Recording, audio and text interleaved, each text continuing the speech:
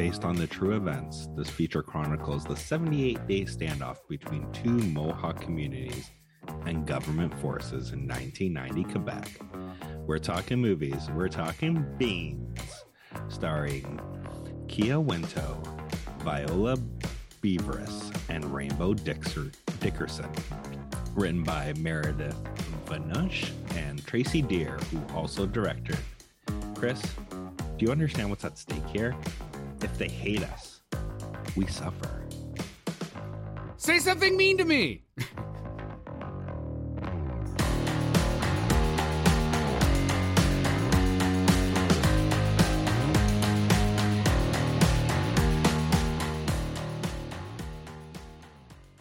Hey everybody, and welcome to this week's episode of How'd You Like That Movie? We're going to be talking about Beans, a film from 2020 from here in Canada by an Indigenous filmmaker. It's a bit heavy, but yeah, bear with us. Scott, take us away. All right. This is my first time watching this film. I'm going to say, like, for me, biopics are probably one of the hardest genres to get right. Because in reality, like, we're either the heroes or the villains of the story, and very rarely is there any middle ground. And I think what this film did very well was take an event in recent Canadian history and show it in a light that's kind of refreshing, because you do see what I think was the best choice in this film was the editing of using the actual news coverage for its scenes transitions, in which whatever that coverage was is kind of the reflection of the issue the character Bean was going to be going on through into the next like scene tran. Yeah, the editor, Sophie Farkas-Bowl, she's from Montreal, Quebec. She actually is also the editor of Angry Inuk, which is about the canceling of the seal hunt by the European Union and how it had a disproportionate effect on the Inuit communities of the North, obviously. Yeah, the editing is solid. I actually really like that as well, the real footage. And some of those, like, man, some of those Quebecois, I wonder if they like went back and like watched some of the shit they said live on like the CBC or whatever and regret it. You know what I mean? Like there was some harsh, like real comments towards the Indigenous population that were being thrown around like in a very cavalier fashion.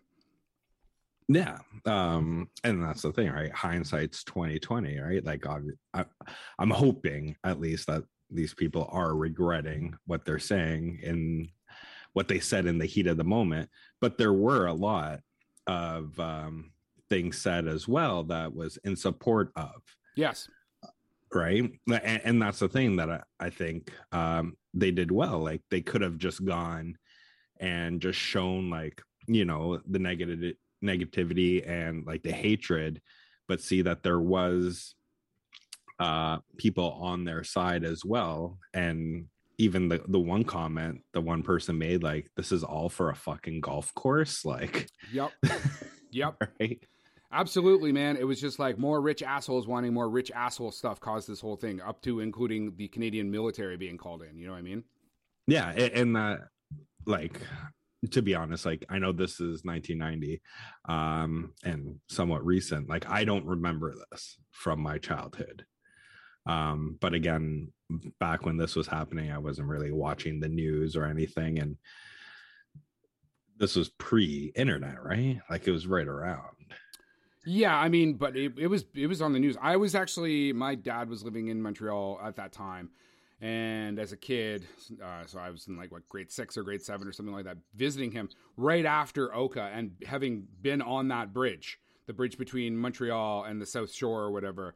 And just like being able to, like, in my small childhood brain, being able to contextualize, like, this is the thing I saw on TV that had the soldiers and all that crazy stuff going on. You know what I mean? So, yeah. So what did you think of so knowing not much about Oka, what did you think about, first off, like, just the whole dispute in general, and then the way it was filmed?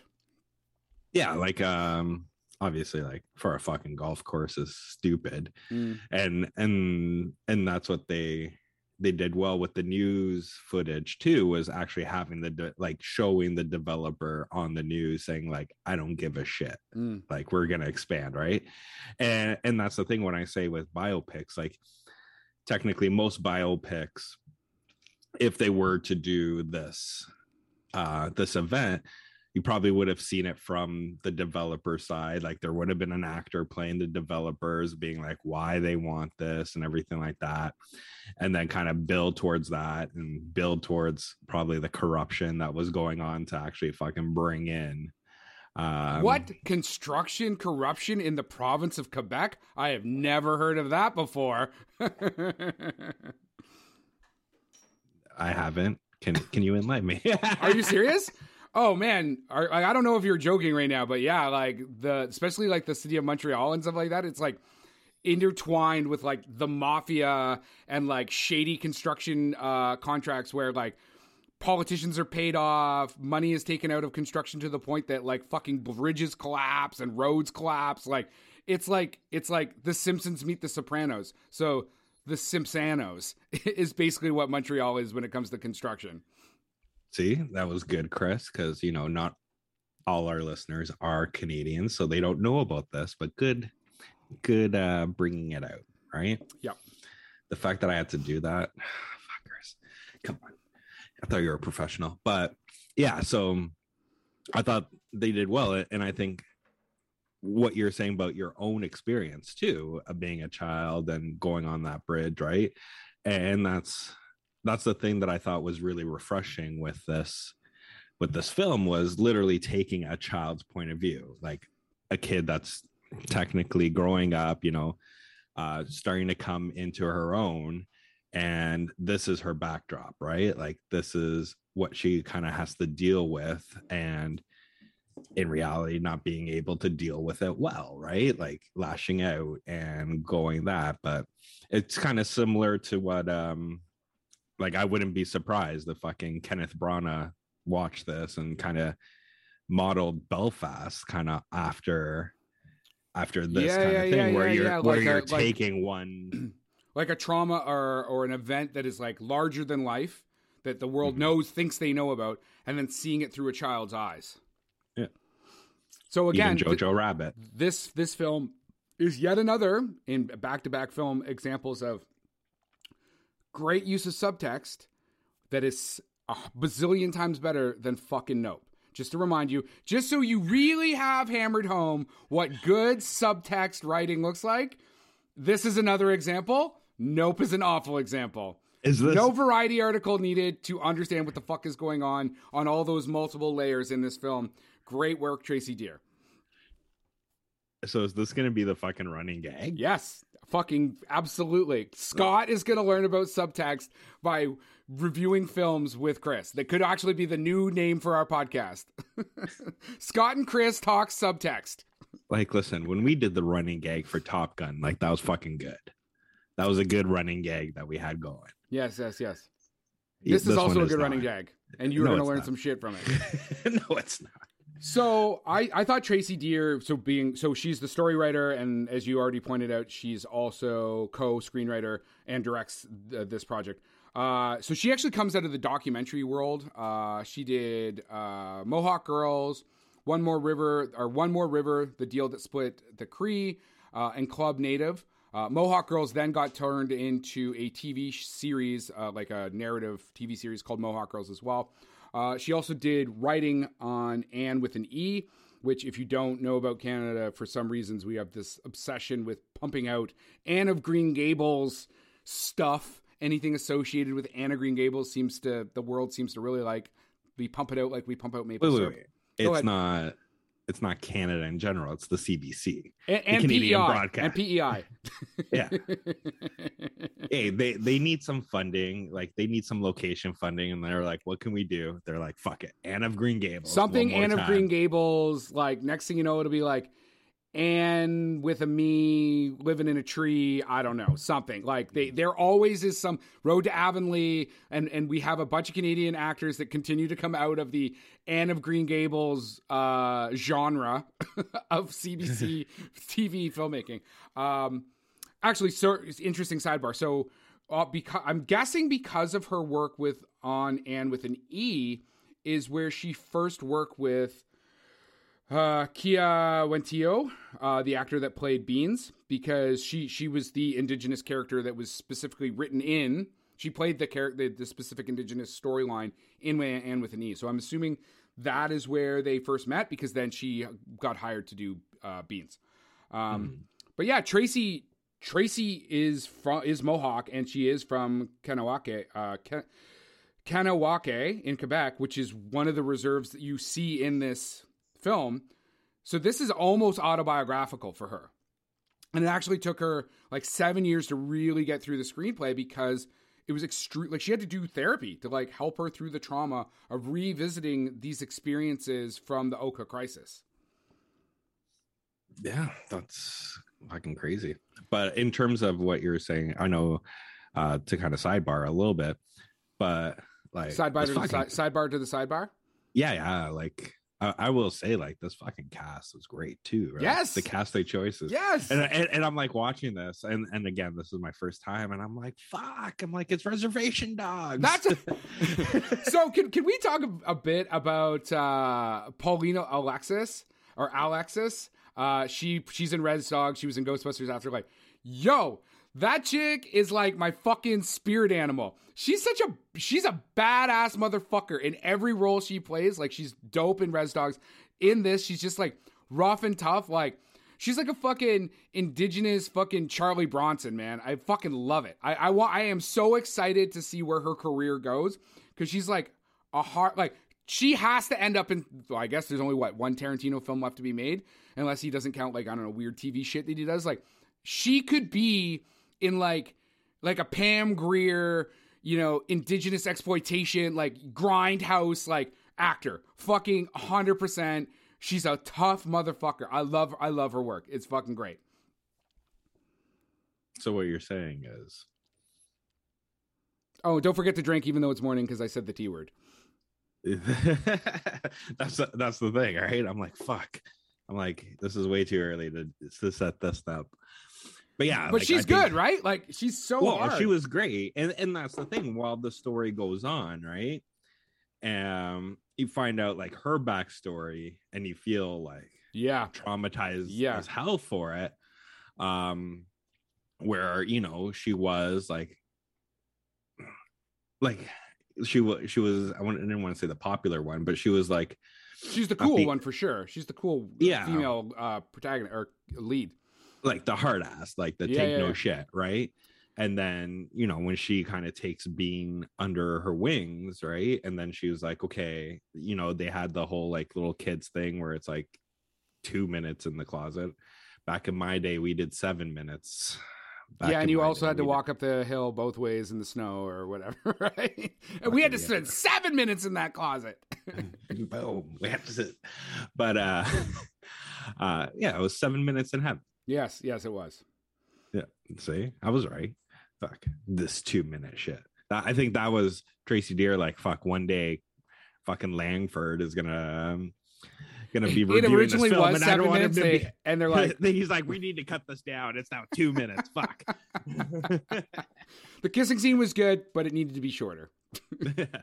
Be like, there shouldn't have been 2 kisses. One was enough. We got it. but yeah, and then. But that was the first sign kind of thing too, where she was like, hey, like, I'm sorry that happened. It'll never happen again. Right. And then because her character was like worried as shit for Beans. Right. Yeah. And well, she refers to her as being like a baby and stuff like that. And that actually kicks off kind of their bit of that falling out when she's like, you're just a little baby. And she's like, I'm not a baby. You're mad because nobody wants to go in the fucking closet with you or whatever.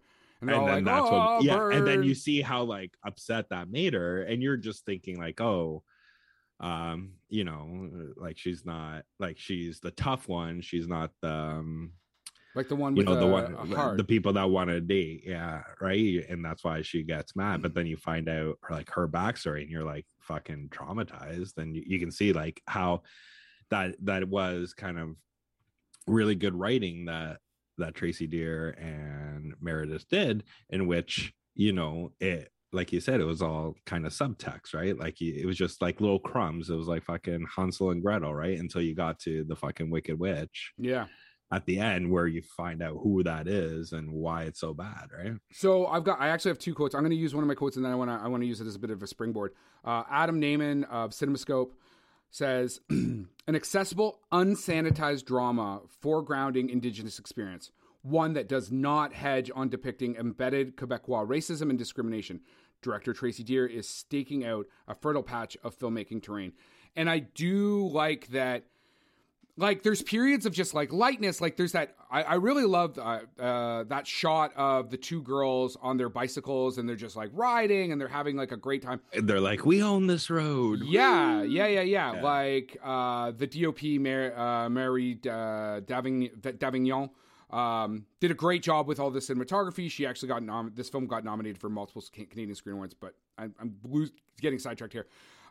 It goes from these periods of like lightness and like, you know, like you said, like you're watching a coming of age story that's happening inside this extremely traumatic event. And so we see Beans as the young girl, and then you see all the other shit, right? Like from the Quebecois racism, sex stuff, like other extremely heavy stuff. And the way she shoots it's fucking palatable, and it's real, and it's tangible. Like, the scene when they're driving, they get across the bridge after the soldiers, and then you see the white Quebecois people like throwing the rocks and stuff. Like, man, that is fucking traumatic, and it's long. Like, it's not like it happens quickly. Like, she just sits there, and you just watch it, and she shoots the French Canadians in a manner that you can see them yelling and like almost frothing at the mouth and like throwing rocks and stuff like that, and you see it, and she just lets you sit there and watch the pain on the mother and on the children, and that happens in a couple different scenes throughout the film, and it's fucking heavy, man, but it's very real. And and the choice she made too, in which, you know, the when they're having those scenes, each little like edit, when it moved from one angry group to another, there was always one or two police officers there that wasn't doing anything, right? Yeah. Just their arms crossed or their backs turned, so they would just allow that shit to happen, right? And then when she has, you know, when Beans has that like emotional break and she goes after the cops, right? Like, you feel it too, right? Because she's like bawling her eyes out, like, you're supposed to protect us too, right? Or the scene in the town. That's fucking awful. Like, not even just in the store. Oh, I do like when the like young French Canadian girl's like, yeah, take that shit. Get the fuck out of here. Like, fucking steal that. But when they come back to the boat, like, that is, I think actually that is the like, other than some of the like sexual assault conversations, like, that is the heaviest scene. Seeing those men, like grown ass men, basically bullying these women and these children. Like, it's spitting on them. Oh, and everything fuck. Like and that. It's so visceral. Like, the camera is right in there. She did an amazing job with that, which makes me think, like, if that's what she was willing to show, like, how bad was her experiences or her friends' experience and family's experiences during the Oka crisis? You know what I mean? Mm-hmm. Yeah. But there was one scene that kind of took me out of it a little bit, a tiny little bit, is when they you know, when they first go to that graveyard. Yeah. Right? And then you see all the golf balls right there, right by the oh my God, stones. fuck. I just realized I didn't know those were golf balls. I was like, what are they picking up? Okay, they were golf balls. And listen, I'm not an avid golfer, but if there was that many balls in the woods, those golfers would have been fucking in there grabbing all those balls. You would not see any balls, because especially if that's by a bridge and there's water, a lot of those golf balls are going to be going in the water, that these golfers are going in the woods to pick them up as the ones to shoot, just in case they lose it. Be like, fuck, I'm not going down 5 cents. Yeah. Golf balls are not cheap.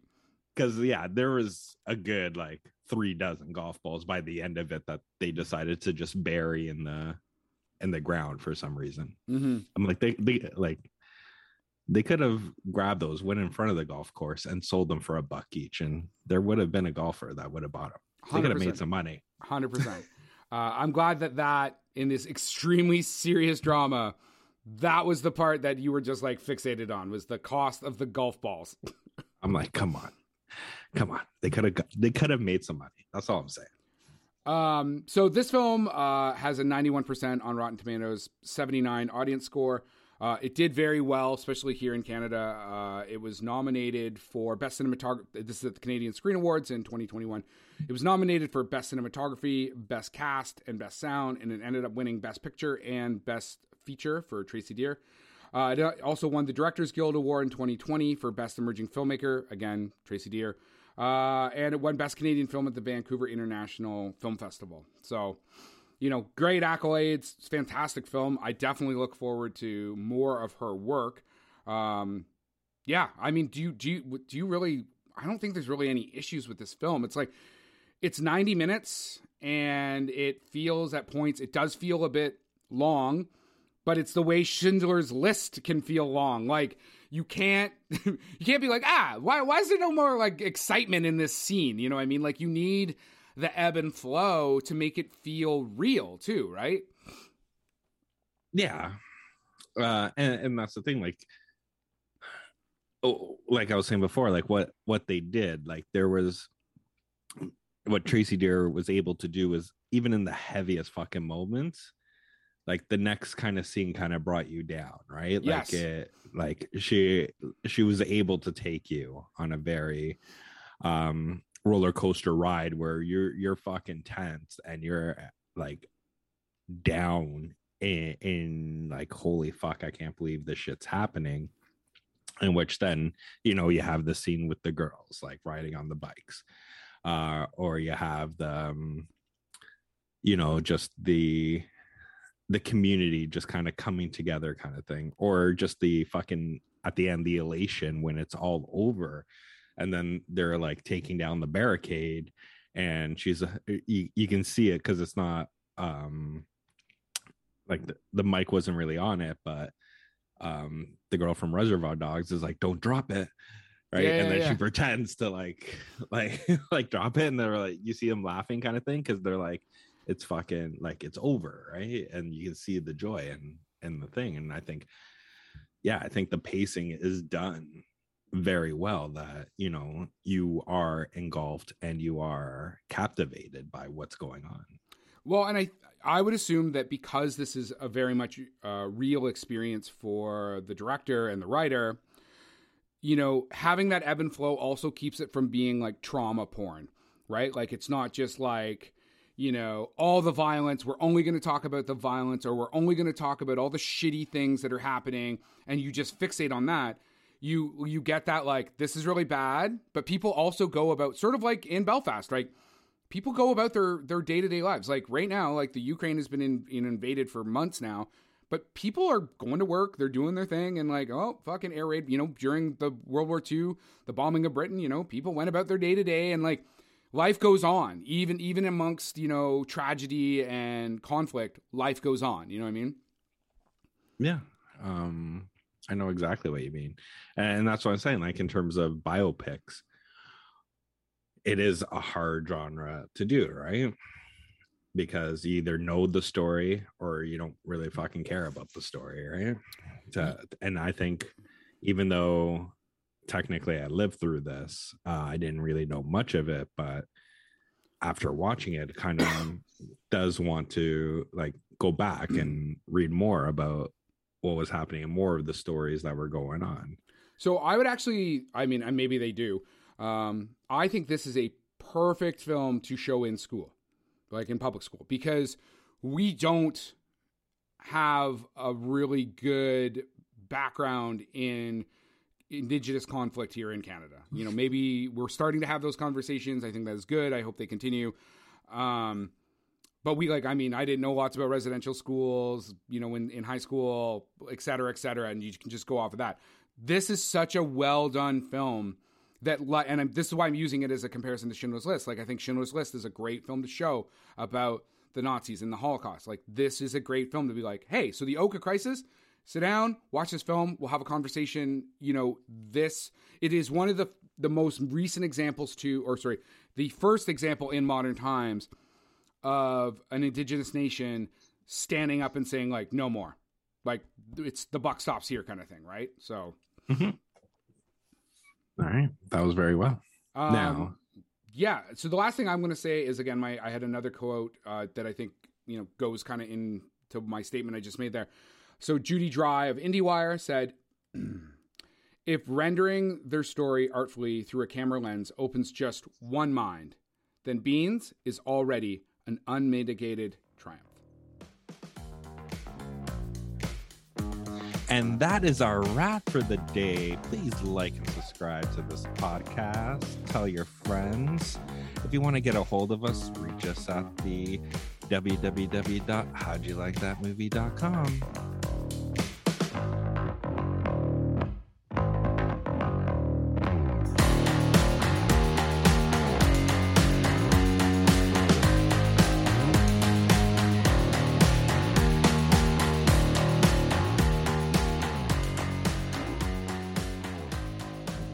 We'll see when the next fucking Green Gables of Anne comes out, right? Like, it's a modern take now. It's no longer in the prairies. It's actually a dystopian, and it's also shot by David Cronenberg. Oh my god, you do like fucking. Oh, that's the next one right there, right? Like, it's like the apocalypse, and they're like rebuilding fucking society, but it's old prairie, like. Because technology's all fucked up, so they have to use like the old school, like turn of the century kind of like tech. Yeah.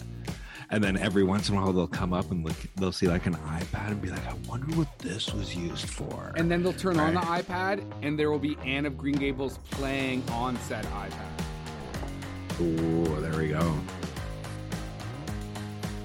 Production by Rod Shaver, Vader Monkey Productions.